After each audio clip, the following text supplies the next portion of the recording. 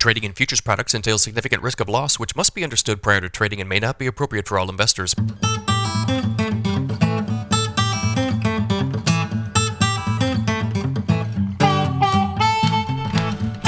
Good morning, everybody. It's Tuesday, April 18th. It's 5:29 a.m. Central Time as I speak here. Higher trade across the board in the grain markets. Mackenzie Johnston, good morning and welcome to Grain Markets and Other Stuff. Good morning, Joe. How are you? I'm doing great. Hey, guys, Mackenzie's going to be on full time here helping me out with the podcast, helping me out with news and graphics.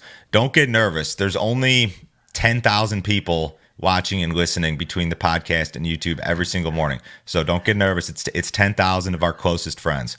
So don't get too worked up about it. Where are we going to start here this morning? So we're going to talk about the weather. A cold air mass could threaten U.S. winter wheat crops this weekend. According to this morning's GFS model, temperatures across Nebraska, Kansas, Colorado, Oklahoma, and North Texas are expected to bottom out in the mid-20s on Saturday. The Euro model is slightly warmer by comparison. A freeze event at this point would be detrimental to a hard red wheat crop that has already weathered a severe drought. The cold temperatures will be felt across most of the Corn Belt this week. The radar is mostly blank across the Corn Belt here this morning.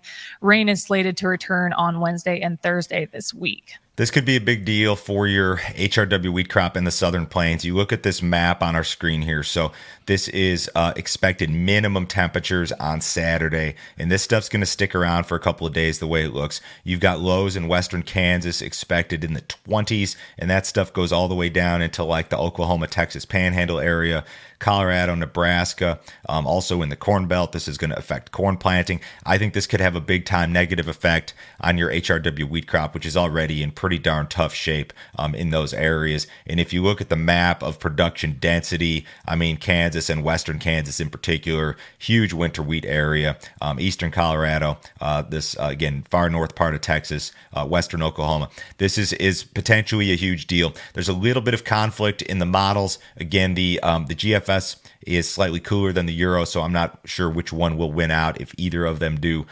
So there's a couple of things going on here. I mean, winter wheat is an issue. I think this is going to slow corn planting, soybean planting across the country. The fact that we're just going to be on the cold side. And of course, these areas already have drought. So this is like just insult to injury here in some of these areas where crop prospects are already really not very good. Radar this morning, again, pretty quiet. You're going to see the rains return. I believe it's going to be like tomorrow into Thursday. And there should be some decent precipitation here across the Corn Belt later this week. So if you guys haven't already checked out our premium deal, you need to do so today. Mackenzie, you did the cattle video with me yesterday, and you are a cattle person, so we talked about the cattle market. This is going to be some additional value for any of you guys who subscribe to the premium deal. We're going to start doing some cattle content from time to time. I think we're going to start doing a cattle piece in the newsletter every morning. This is actually a really popular video. We had a ton of positive feedback on this. If you guys are interested in the premium stuff, new videos, new content every single business day, go to standardgrain.com, sign up this morning. $50 a month, cancel at any time. No other fee, no other obligation. Nobody will try to sell you anything else, I promise. So the National Oilseed Processors Association, also known as NOPA, released March crush data yesterday. NOPA members crushed 185.8 million bushels of soybeans last month, a 15-month high and the second highest level for any month on record. The soybean crush was up 12% compared to February and up 2% versus the same month last year. The daily U.S. crush pace increased in February and expanded even further in March as soy processors recovered from weather and maintenance-related downtime experienced earlier this winter. Crush margins are excellent. Many plants are able to clear $1 per bushel or more. Keep in mind, NOPA members account for 95% of all soybeans processed across the U.S. Absolutely fantastic number, above expectations, and the expectations were pretty high.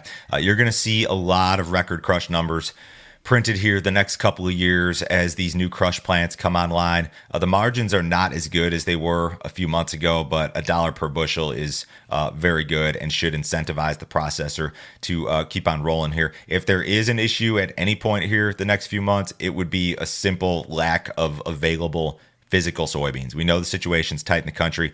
If there were an issue in regard to the crush numbers, that would probably be it. But the margins are good, and you should see these strong numbers continue for a while. That would be my guess. Let's go to crop progress.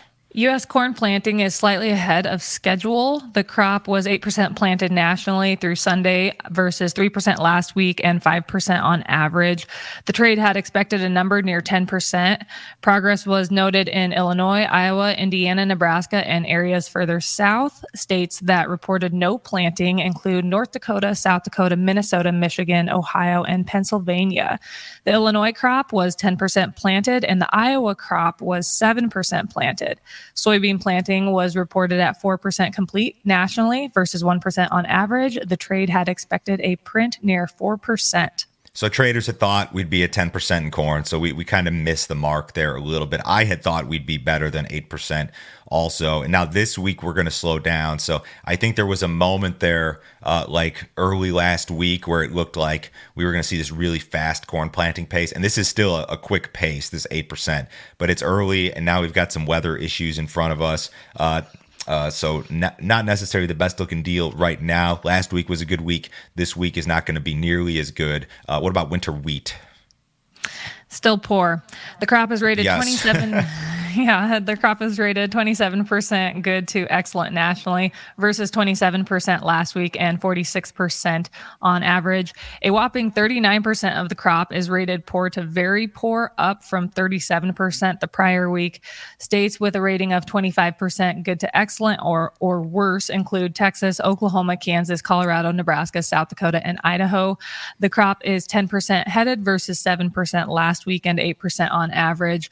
The U.S. spring wheat crop is 3% planted versus 1% last week and 7% on average. Okay, so lots of talk about the SRW or HRW crop rather in the Southern Plains. We've got this potential freeze event. We've got already terrible conditions because of the drought. Look at the spring wheat planting pace, 3% versus 7% on average, and that number is not going to get up to average anytime soon, given the weather issues that you've got up north. So you have issues on multiple fronts in regard to multiple classes, both HRW wheat with the drought and now a potential freeze event. Spring wheat, your planting pace is going to be really slow the way that it looks. I'm not sure exactly what will happen up north. If you guys have wheat updates, if you're in the Southern Plains and you see this freeze coming and you've been dry, drop us a comment in the YouTube video here. What do you think the impact is? We know it's a tough situation. If you're in spring wheat country up north and you have some ideas regarding acreage or planting or lack of planting pace, let us know. We'd be excited to hear that. U.S. corn shipments increased significantly last week. USDA reported that 1.2 million metric tons of corn were inspected for export during the week ending April 13th. The print was a whopping 45% on the week and up 3% versus the same week last year. Accumulated corn shipments for the current marketing year are down 36% versus the same time period last year. Soybean shipments were down 22% from the previous week, totaling 526,376 metric tons. Wheat shipments fell to 239,907 metric tons, down 38% compared to the previous week. So corn sales and shipments are kind of your area of contention here. Different people are on different sides of the aisle when it comes to where USDA is or should be when it comes to their projections. Some people think USDA is about right with their export projection for corn. Some people think they're too low. Some people think they're too high. A lot of this will depend on is China in the market for additional U.S. corn? Do they take delivery of everything that they've bought? This is a step in the right direction because that print last week when we were down to 800,000 or whatever, that is not good at all. This 1.2 is closer to where we need to be. I'd love to see some weekly prints up in that 1.5-ish neighborhood where we were kind of running about this time last year on average. So we'd like to see some improvement, but certainly a step in the right direction here. So Ukraine says that the Black Sea grain deal may be shut down, just more of the same. Yeah. Russia blocked inspections of Ukrainian ships in Turkey this week. A Ukrainian official said this week that for the second time in 9 months of operation of the grain initiative, an inspection plan for participating vessels has not been drawn up and not a single vessel has been inspected. Russia has not responded to these reports regarding blocked inspections, but said earlier this week that the outlook for the grain deal was not so bright. I don't know if Russia is serious this time around or not. I mean, again, they've extended the deal twice without any sanction relief, and they want sanction relief from the West. They're not going to get it. So do they actually shut down the deal this time? I don't know. We had the story circulating earlier this week again and again this morning regarding these Eastern European countries trying to ban or discuss banning grain imports from Ukraine. Ukraine can't get all of the grain that they want out of the Black Sea, so they're shipping it west via rail. It's a messy situation, and as we've discussed here now for a couple of weeks, the shift in the narrative over the last 12 or 13 months is phenomenal. You went from a situation where we were going to run out of wheat and this Ukrainian grain was such a tremendously bullish deal a year ago to now it's like nobody cares. We don't want it in Eastern Europe, and the market just does not react to this thing anymore the way that it looks. So soybean harvest is wrapping up down in Brazil. Well-followed private group Ag Rural estimated that the crop was 86% harvested through Thursday versus 87% the same date last year. Planting of the country's second and larger corn crop is complete. The weather forecast appears to be mostly favorable. So the soybean crop's a record. It's just a question about how much. Is it 153? Is it 155? I think StoneX at a 157, which is certainly the highest estimate floating around out there. When it comes to the country's second and larger corn crop, that's probably your bigger deal right now.